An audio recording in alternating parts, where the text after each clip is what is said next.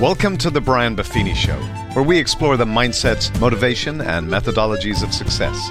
Here's your coach, Brian Buffini.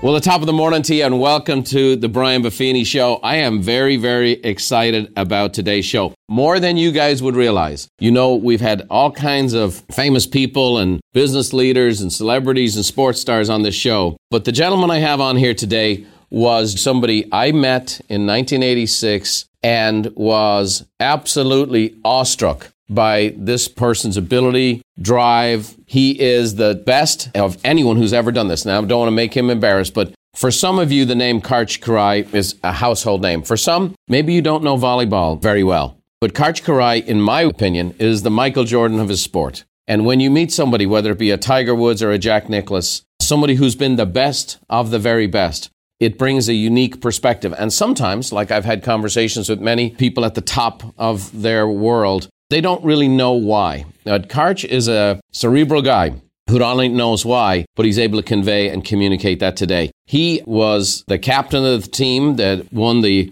Olympic gold medal in 88, 84, then switched to beach volleyball, won a gold medal there, and then became the winningest outdoor beach volleyball player of all time. He then translated his skills and now is the leader and the coach of the U.S. women's national team, trying to win a gold medal in the next Olympics, won a bronze in 2016. When I came to San Diego in 1986, I had my motorcycle accident. I was stuck in a hospital bed. And the two things at the time in San Diego that were the biggest things in the world was Top Gun, the movie, and the men's Olympic volleyball team. So it is a great honor today for me, a guy I've looked up to for 35 years, to have him on the show today. Karch, thanks for joining me today. Appreciate you being with me. Thank you so much. It's an honor to join, and you bring back great memories back in somewhat of the Stone Age days of volleyball. That's decades ago, but Top Gun, very clear. The blue jeans and the white T-shirts. Yep. Blue jeans, a white T-shirt. It was Karch, Red Sand, Steve Timmons, Craig Buck,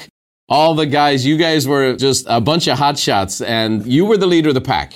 You know, I fell for a girl named Beverly Robinson who happened to be on the Olympic women's volleyball team. I tell her all the time she couldn't have qualified for the Irish team because her blood alcohol level was too low. We wouldn't have taken her. And I would go down to the Federal Building, not these fancy gyms you're in today, but the Federal Building down in San Diego. And there were two side-by-side courts. And there was the women's team and the men's team. I was going there to pursue the girl. I got very interested in volleyball. I'm still a volleyball dad. All of my kids have played volleyball. But I went along and I would never stop noticing the men's team. And you guys practiced in a way. I've been around competitiveness, but I never saw anything like the white-hot competitiveness that went on with the men's practices. And your guys' practices were sometimes seemed more intense than a lot of the games you played. And the center of that universe, the center of the lava flow was Karch. And I've never witnessed in person somebody who had that level of fire and drive. Here's my question. I used to watch your parents in the stands, and they were pretty fiery as well. Where did the drive come from? What was it like growing up in the Karch household? I think a lot of it comes from my father. Both my parents gave me qualities the other could not give and were amazing in terms of their support for me and for my two younger sisters. But my father grew up in Hungary in 1956. He and the rest of his countrymen were really excited. For a couple of weeks, they thought they were going to get their freedom from the Soviet Union and have their country back and have their own elections. So they had a lot of peaceful demonstrations and things like that. And then eventually the Soviets sent in their army and the tanks to crush that revolution. And so he had to run for his life. He knew if he had stayed around, he would have gotten captured, tortured, and executed. And so he made his way to this country, made a new life for himself at 21 years old. He had played on the junior national team in Hungary, the volleyball team, so he was a big player of volleyball and, of course, world football. We know it as soccer, but everybody else in the world, it's essentially a religion. So he exposed me to those two sports, played those growing up. And he was my first partner. We began playing together in beach volleyball tournaments when I was 11 years old. And he did all the talking. People still laugh at East Beach in Santa Barbara where he used to play. And they'd say, you would hear him before you saw him. The decibel level was, you couldn't get around it. He'd be imploring his partner on to do better, to go after the ball. And so a lot of that hit me. You also made me think, as you mentioned, the Federal Building, which would be unrecognizable today. But no, it was not a fancy place. But you think about books like The Talent Code, which talks about, again, tracks. How do you find excellence? And really, there are three parts to that. You need ignition, and I got a lot of it from my dad and the other players you mentioned, Steve Timmons, Craig Buck, and all those guys. We were just so hungry to be great. We had lots of potential, but we had so much learning to do. Secondly, we needed great coaching. We had the ignition, the coaching, and you attended some of those. We needed a lot of mindful or purposeful or deliberate practice. Did we need fancy facilities? We absolutely did not. I remember early on, the coaches gave us a mandatory project to paint our logo at each end of the building. I don't think it still exists there. We had no idea what we were doing. We had a slide projector and projected an image onto the wall, but we made it a little less basic. But when you study greatness around the world in many areas, it's not about the facilities. It's not about the technology. It's about great coaching, athletes who are passionate and have their passion ignited, and about really intense mindful practice. That's beautiful stuff. We're big fans of Daniel Coyle here. We've had Daniel on many times. I look at it myself as an immigrant myself, coming here, I burn with white hot fire. I used to see your dad in the stands. Was he vicariously living through you? Did you feel a responsibility to kind of carry the flag, knowing where he came from, knowing that you had better opportunities growing up in Santa Barbara? I mean, did you feel like, hey, I got to carry the flag for my dad? I don't think I did. It would be easier for an outsider to feel that, but more just he, as you mentioned, you saw him for those who watched the '88 Olympics. People saw him in the stands with an American flag and waving it so much that my mom is having to duck out of the way. It got dangerous to sit near him, but he was just so proud to have moved to a new country.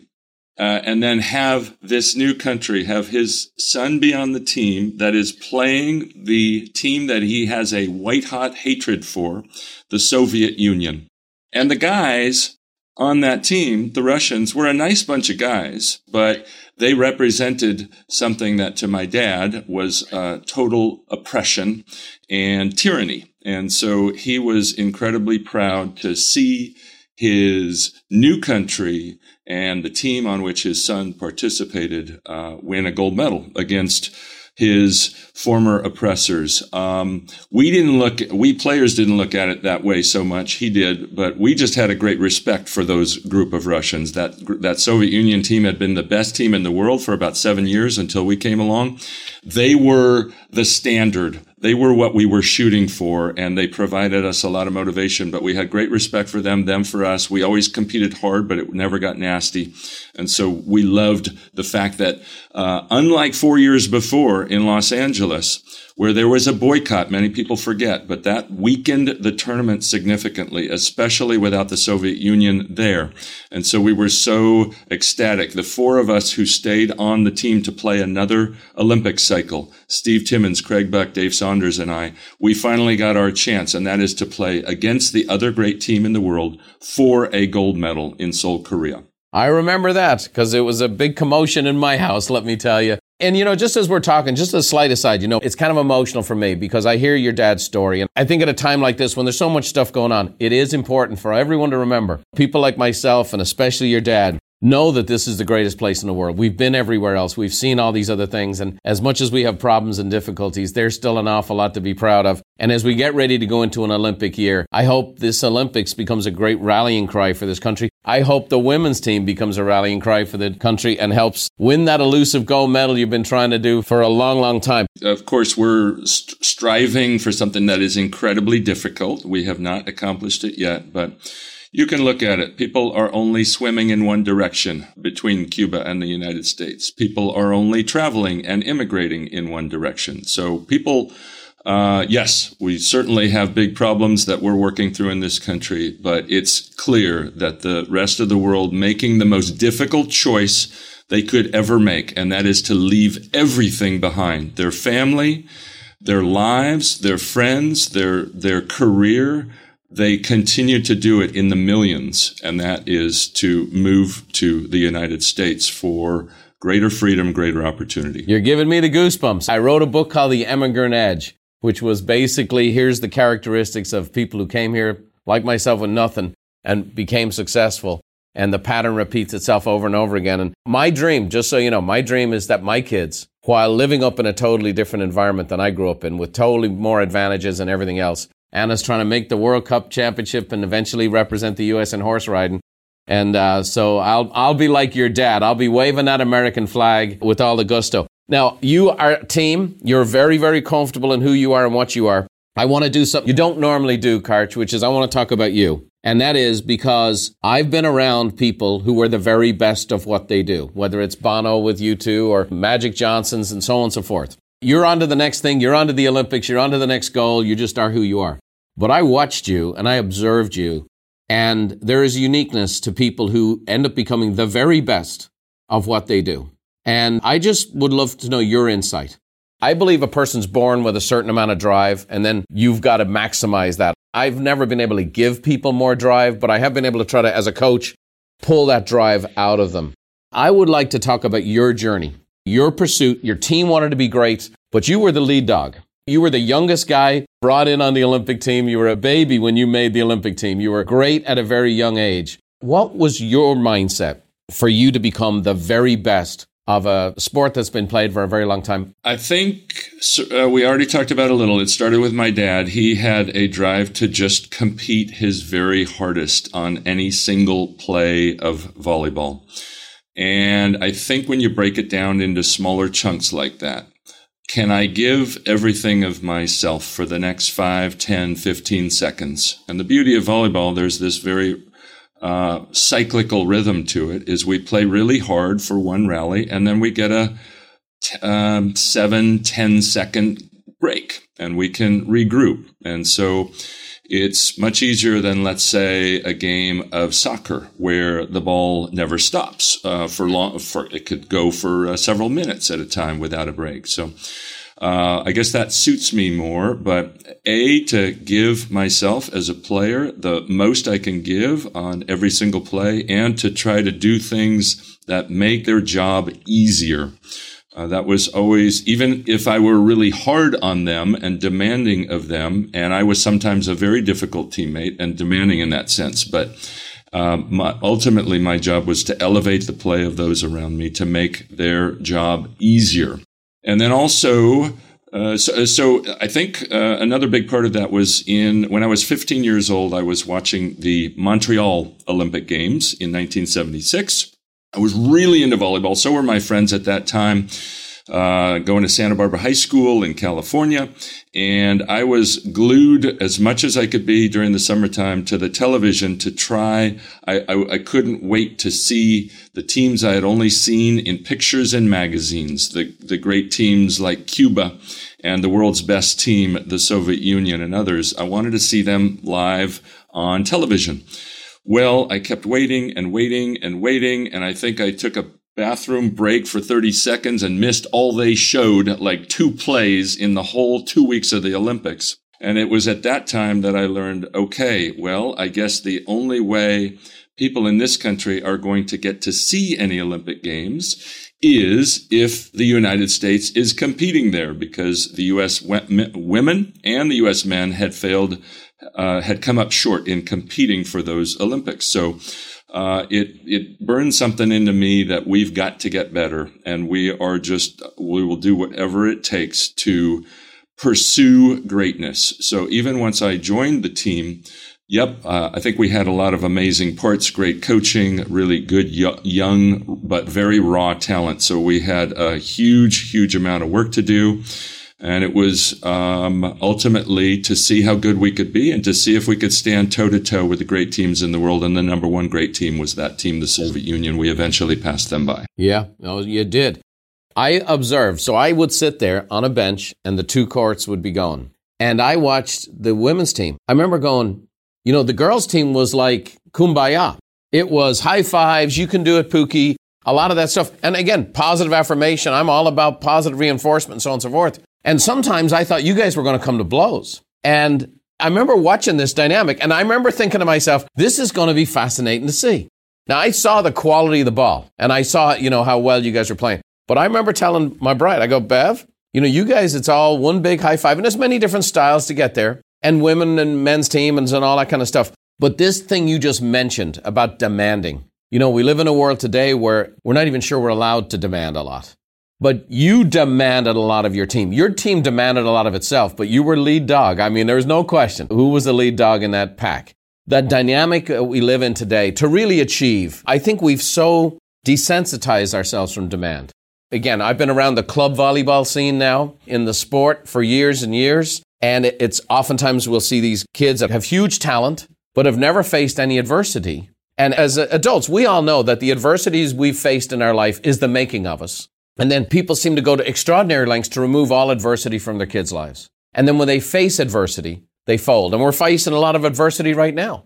We're facing adversity with, years of colleges canceled and tournaments canceled and sports canceled and club seasons are canceled. And I've been encouraging people like, hey, this adversity is the making of them. I want you to talk about this concept of demanding because I believe, I'm going to say it. I feel like we've gotten a little soft because we're not demanding. And there's a right way to do it. I mean, I'm sure there's things you do differently and so on and so forth, but there's a right way to do it. But I think the adversity is what builds us. Adversity is what challenges, is what grows us. And if it's done in the right way, in the right context, while building a person up, it's what ultimately excels. And if people want to know how you get greatness, you didn't fall out of a tree and become the greatest volleyball player in the world. You work at it, I train on it, and then every single point in every single practice looked like the Olympic Games to me. Talk about this whole dynamic of demanding of yourself and of others. Well, I guess a couple of thoughts come to mind. I resonate to so much of what you say. Number one, you are a parent of 6. My wife and I have 2 boys ourselves. I get it. This comes from a place of wanting the best for our kids. As parents, we all understand that. But what a lot of parents don't realize when they push for things like, and this has happened all over the country, push for things like, 12-year-old AYSO soccer, it's going to hurt our kids' feelings if we keep score.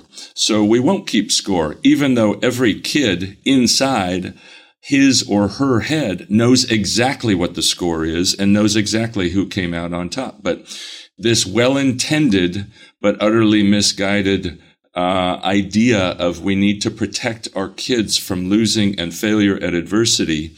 I understand where it's coming from, but ultimately you're right. It is not preparing them for life, because life, as we are seeing in the last 9 months plus and beyond in the history of our country, life is filled with adversity and falling down and losing and failure. And the people who can pick themselves up are the ones who are acclimated to doing it. If you've never had to do it before, that is a really difficult task. So that's number one. And even though I'm not going to scream at parents who do that, I get it. I understand. It's coming from a really good place, but good intentions, the road to hell can be paved with good intentions too. So we've got to be better for our young people at giving them some room to fail. Every sporting event, and there are far fewer right now in the world than there was a year ago. But let's say we get something closer back to normal and those sporting events get to happen just the way they used to.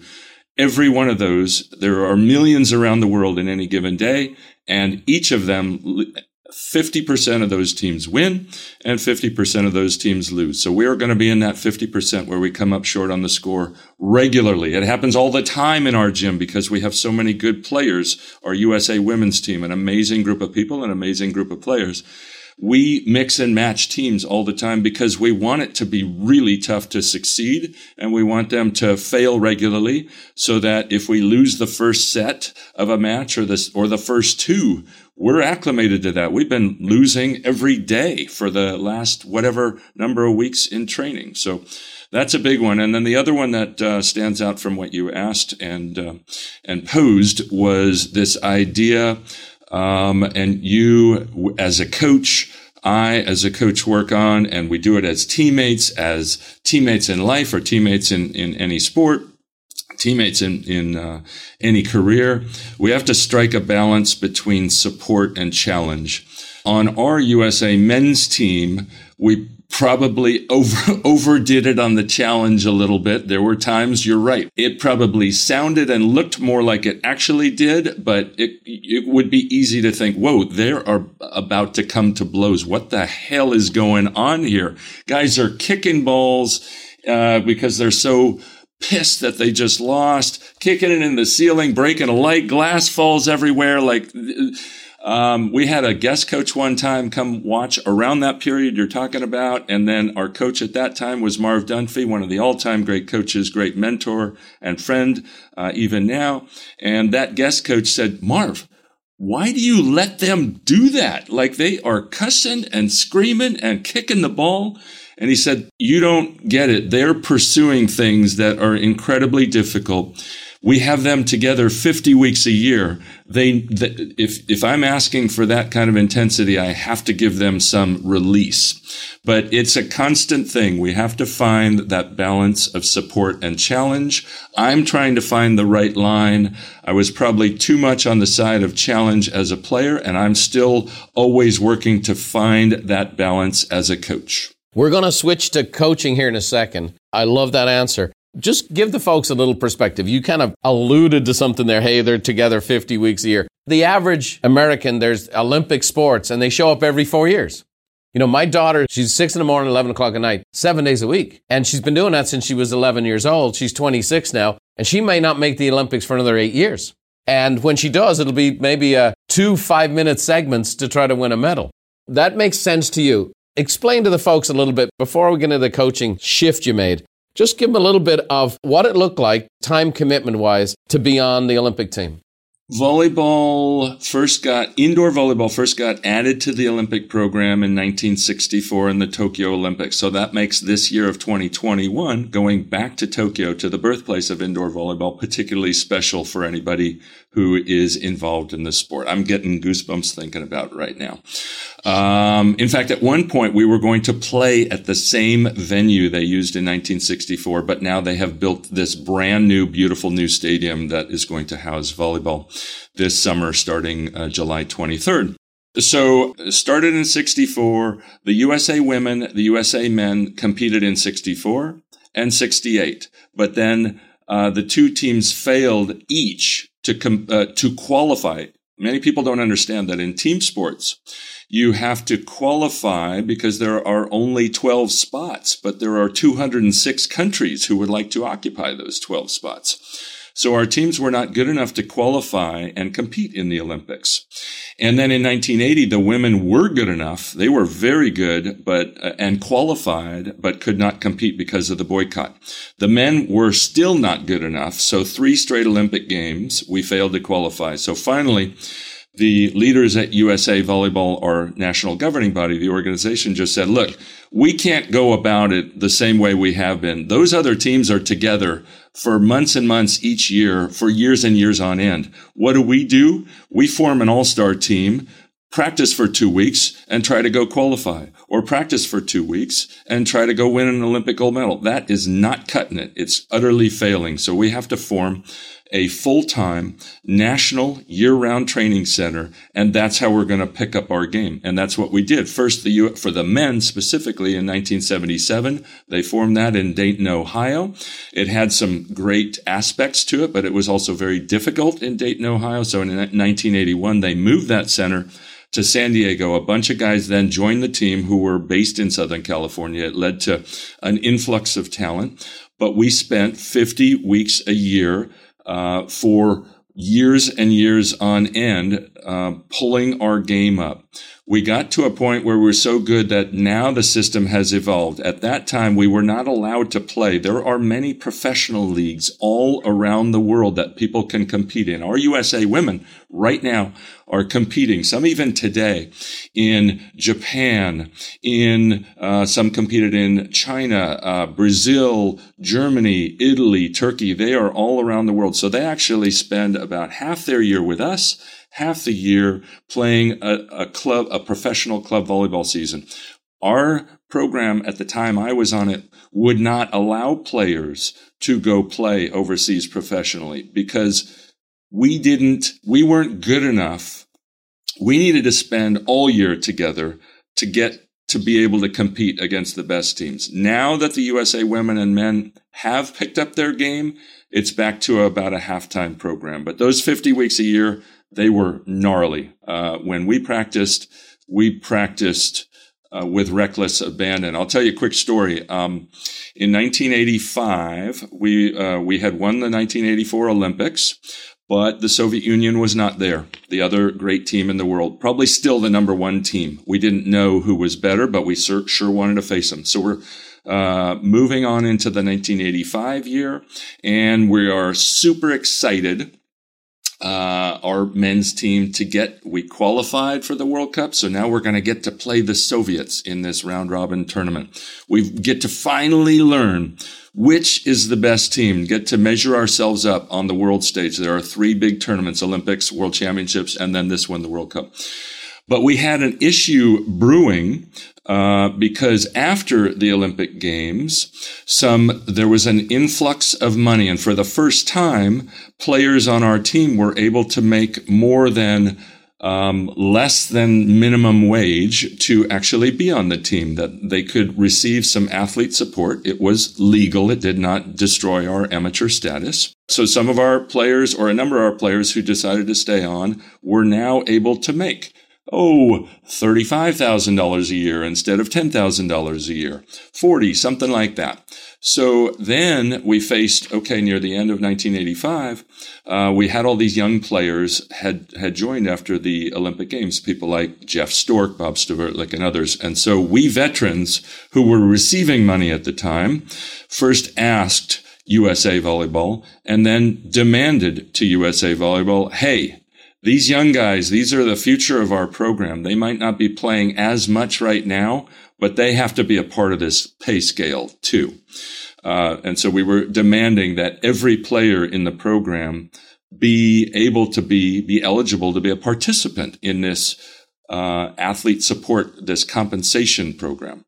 So we were failing in our demands. And so about 3 weeks before we left for the World Cup, we players got together and stood as one and just said, okay, well, if you're not going to play the young players, pay the young players, and, start them on a lower level, whatever. But if you're not going to pay them a penny, then we are boycotting normal practice. And so we went to the federal building every day, but we told Marv was just stuck in the middle of this, poor Marv and his coaching staff. But we just said, no coaches allowed. We're going to run our own practices.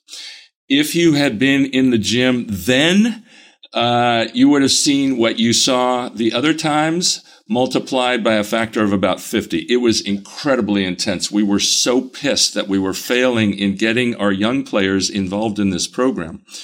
But we were running our own practices and doing our own thing the best we could. Finally, we get to the airport. We still have not accomplished what we wanted. And so we're at the airport and it's really intense and we're meeting and it's like, all right, this is a really gnarly decision. Do we not step on that flight and maybe cause such problems, put USA Volleyball in a horrible position, maybe get banned from the next World Championships, banned from the Olympics, who knows?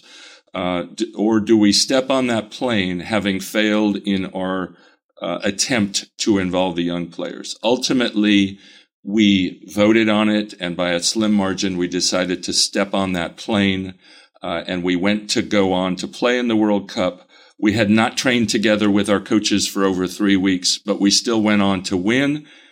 We had failed in our mission for our young players, but they understood how hard we had pushed to support them. And luckily, in a year or two, the stipulations of the program changed, and we did involve the young players. I remember watching that World Cup, and you guys were breaking the floor every time you turned around. How long did you play indoor volleyball, year to year? The first time I really started playing indoor volleyball much was at about 13 or 14 years old. I went to a volleyball camp that Marv Dunphy put on up in Santa Barbara, actually just outside of Ojai in Santa Barbara. It was awesome, but I played in a little bit in 9th grade, and then in Santa Barbara, the high schools at that time were only 3 years, so I played at Santa Barbara High School for one of my all-time favorite coaches, Rick Olmsted, and then college at UCLA with the other Wizard of Westwood, Al Skates, who won 19 NCAA titles over a 50-year career. Most people wouldn't know that name like John Wooden, but I spent 10 weeks with John Wooden, and he talked about Skates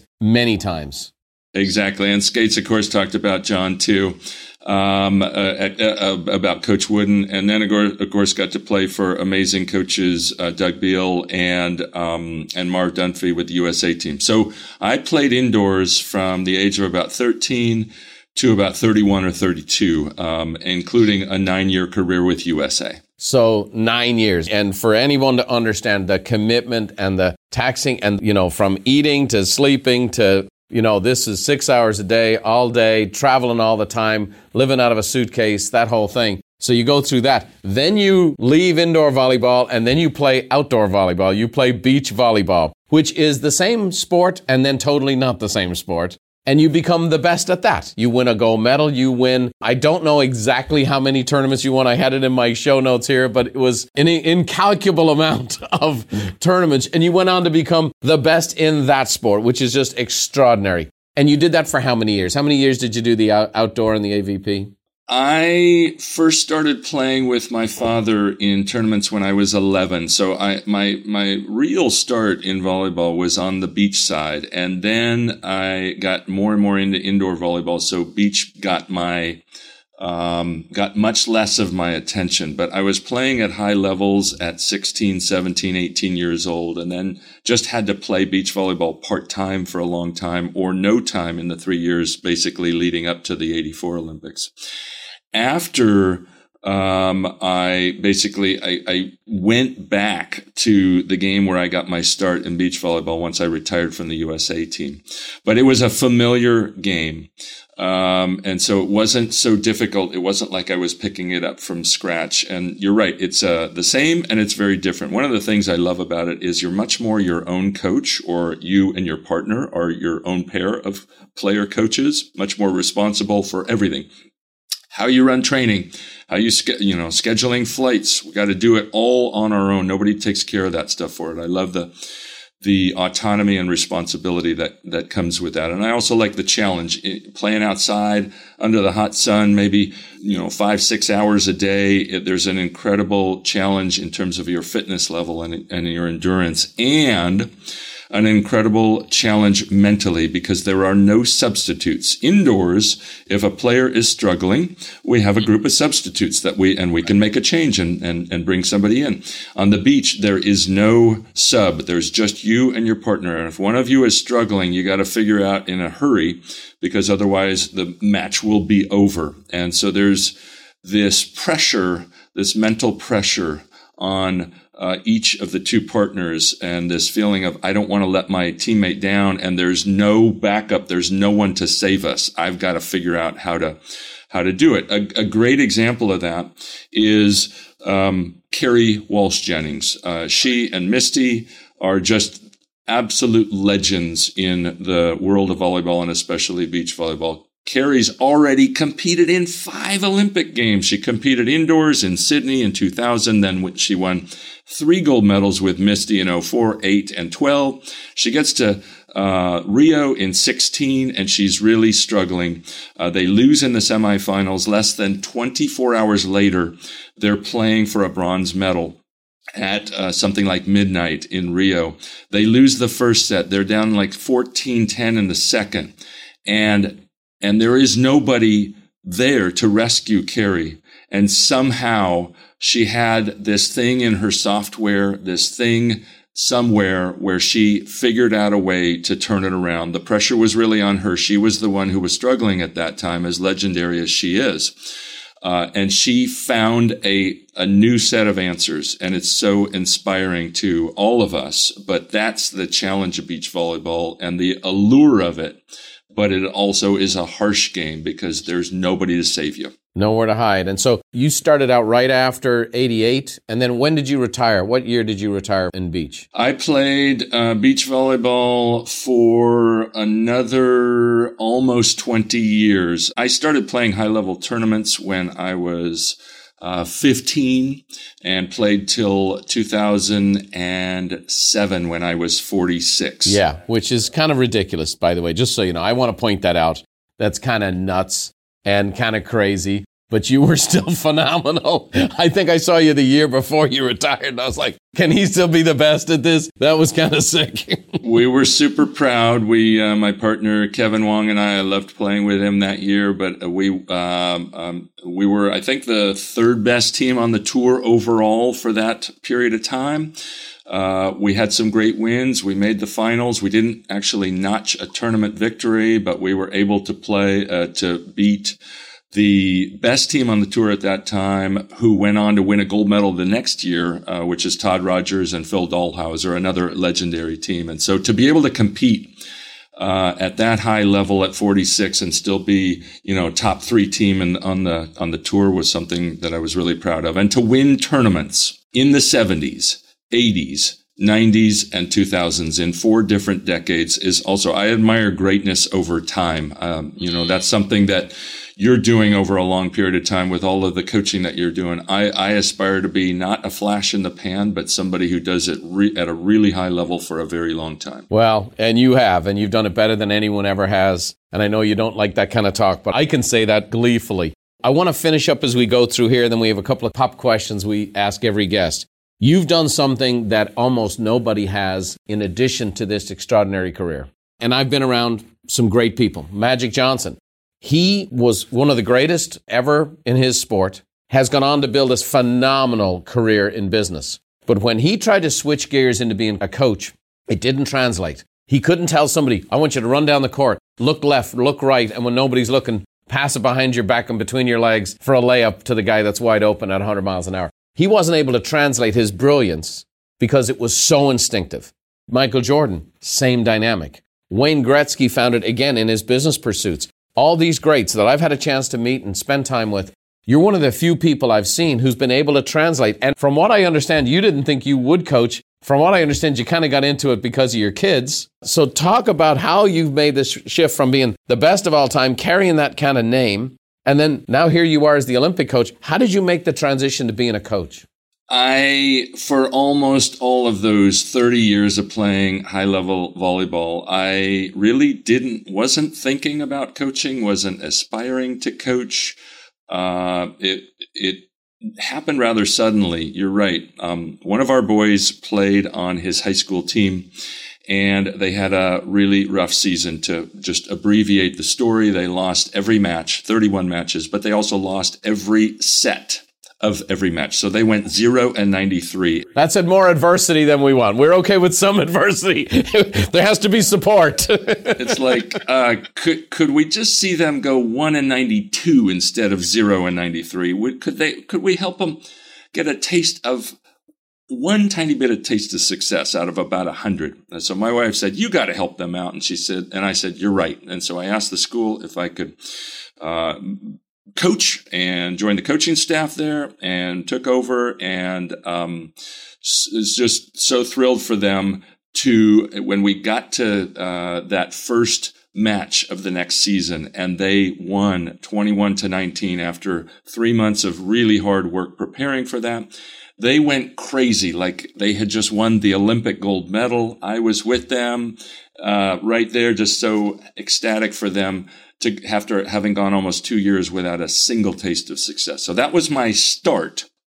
But I also knew just because I've played this game a long time, that does not at all make me a good coach. So my approach to it was, as soon as I found out I was going to get the chance to coach their high school team, I signed up for my friend and mentor, Marv Dunphy, had a coaching clinic going on in Pepperdine a few weeks later. And I signed up and attended, and I just thought, it's not really true. I'm not a beginner coach, but I am a beginner in many ways as a coach. So I'm going to approach it as if I know nothing about coaching, even though I have been able to play for some of the greatest coaches ever. So I signed up for that clinic, and my approach has been, yes, I have to approach it as more from a beginner's mindset. Try to assume as little as possible in terms of what I know, and approach it from a learning mindset. And also know, as you pointed out, the norm in professional sports is that the people who have been most successful as players do not make great coaches. The great coaches are usually the ones who sat on the bench more. They played some. They had to work twice as hard just to get any opportunities, but as they would study, because they weren't on the field to play as much, they would already develop a coaching mentality. I guess an exception would be a Larry Bird. He came right in and did a really nice job as a coach. So I want to give some credit there. There are exceptions, but the norm is that I'm swimming very much upstream, and I have to keep that in mind, that I have to work harder, learn better, learn more, rely on mentors like Marv and Doug and others to constantly be striving to get better. So I went in assuming as little as possible, even though I made the mistake when I actually got to be assistant coach on Hugh McCutcheon's staff in 2009 as I joined the women's staff. As I look back on it, I was quite a lousy coach at that time. I thought I was okay, but now that I know more, I know how much I still needed to learn. And of course, we're all in this together, the players in our program and the staff and the coaches. We are not there yet. We have not won an Olympic gold medal yet. So it's incumbent on me, first and foremost. I have not been good enough yet. The coaches who came before, the players who came before, as great as they are, have not been good enough yet. We got a lot more work to do. That's awesome. Well, I think the lessons there is you sought out mentors. You were humble. And here's the guy at the top of his profession for 30 years and said, I'm going to take this next step. I'm going to get training. I'm going to get input. I'm going to presume I know nothing, and I'm going to be open to learn. That's the step that, the enemy of the best is the good. And there's no doubt, you're Karch Karai, so you could walk in and they're going to hand you a job because of your name and your background. But the truth is, to be a great coach, you had to start over. I have a brass plate behind me that says Ancaro Imparo, which is I'm still learning from Michelangelo. And that's really the deal, and to approach it that way. And now here you are, and you've taken the team to a bronze medal. But just like I know, you have that burning white-hot desire to help that team and help those ladies win a gold medal in 2021 with a combination of support and challenge and some brilliant stuff.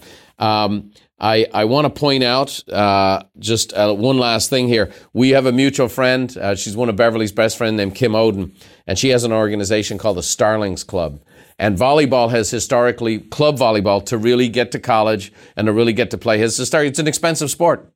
You're typically paying a club $500 a month, and there's travel, and there's this and that and the other. And my bride was, when Beverly made the team, she's 5'8", African-American. She was All-American, and there were 64 girls invited to the team, but she was inner city, Alabama. She was the only black gal, and she wasn't even invited. And so now volleyball has reached out into the inner city, has reached out to great places where there's great talent, but not the resources. But this Starlings Club does a great job of providing opportunities and scholarships for kids to play club volleyball. And many of these girls are doing a sensational job and coming up through the ranks. So anybody who wants to see us continually win gold medals and continuously see us develop volleyball in this great country of ours, there's some really talented kids that don't have the income and the support to do it.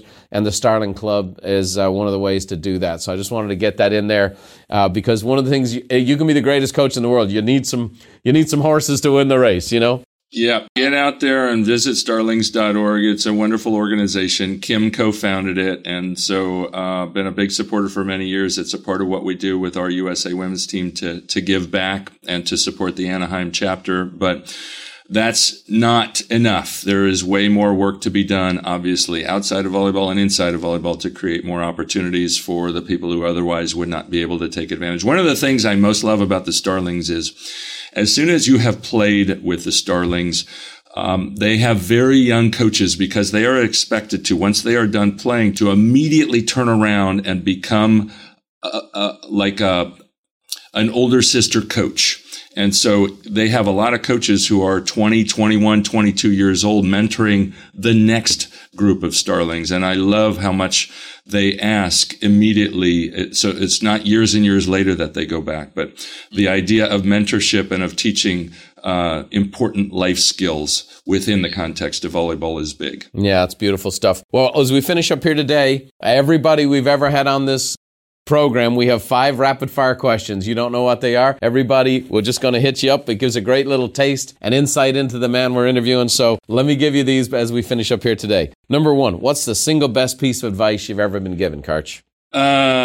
Approach it as a beginner. Assume, which stated another way is as few assumptions as possible about myself or anyone around me. That's great. What one talent or gift do you wish you possessed that you currently don't?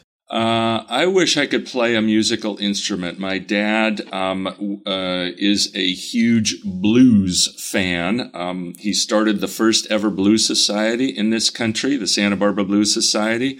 He would play it in the house all the time. I love the great blues harmonica players. I wish I know how to do that. Isn't that funny? And I would say that's 90% of the answers. When Lou Holtz told me 10 years ago that he wanted to be able to be in a rock and roll band, that's when I knew this is a common denominator. What book has been most instrumental to you in your life? What's something that's really influenced you? In recent years, probably a big one has been the book Peak by Anders Ericsson. He's one of the foremost experts in the world, just studying mastery and expertise.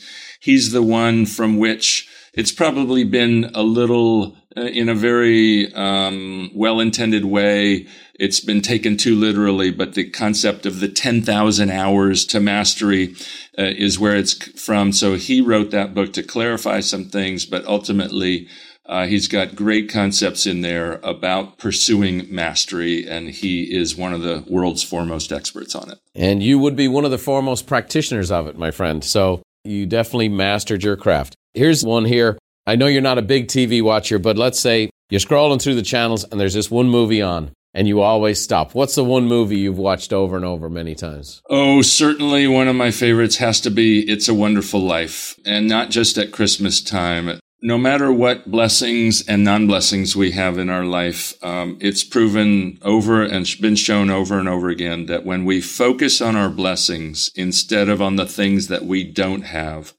we're going to be more grateful and we're going to lead happier lives and be better for the people around us. And that was a huge lesson in when he got the gift of seeing life on this planet without him and all the good he had brought.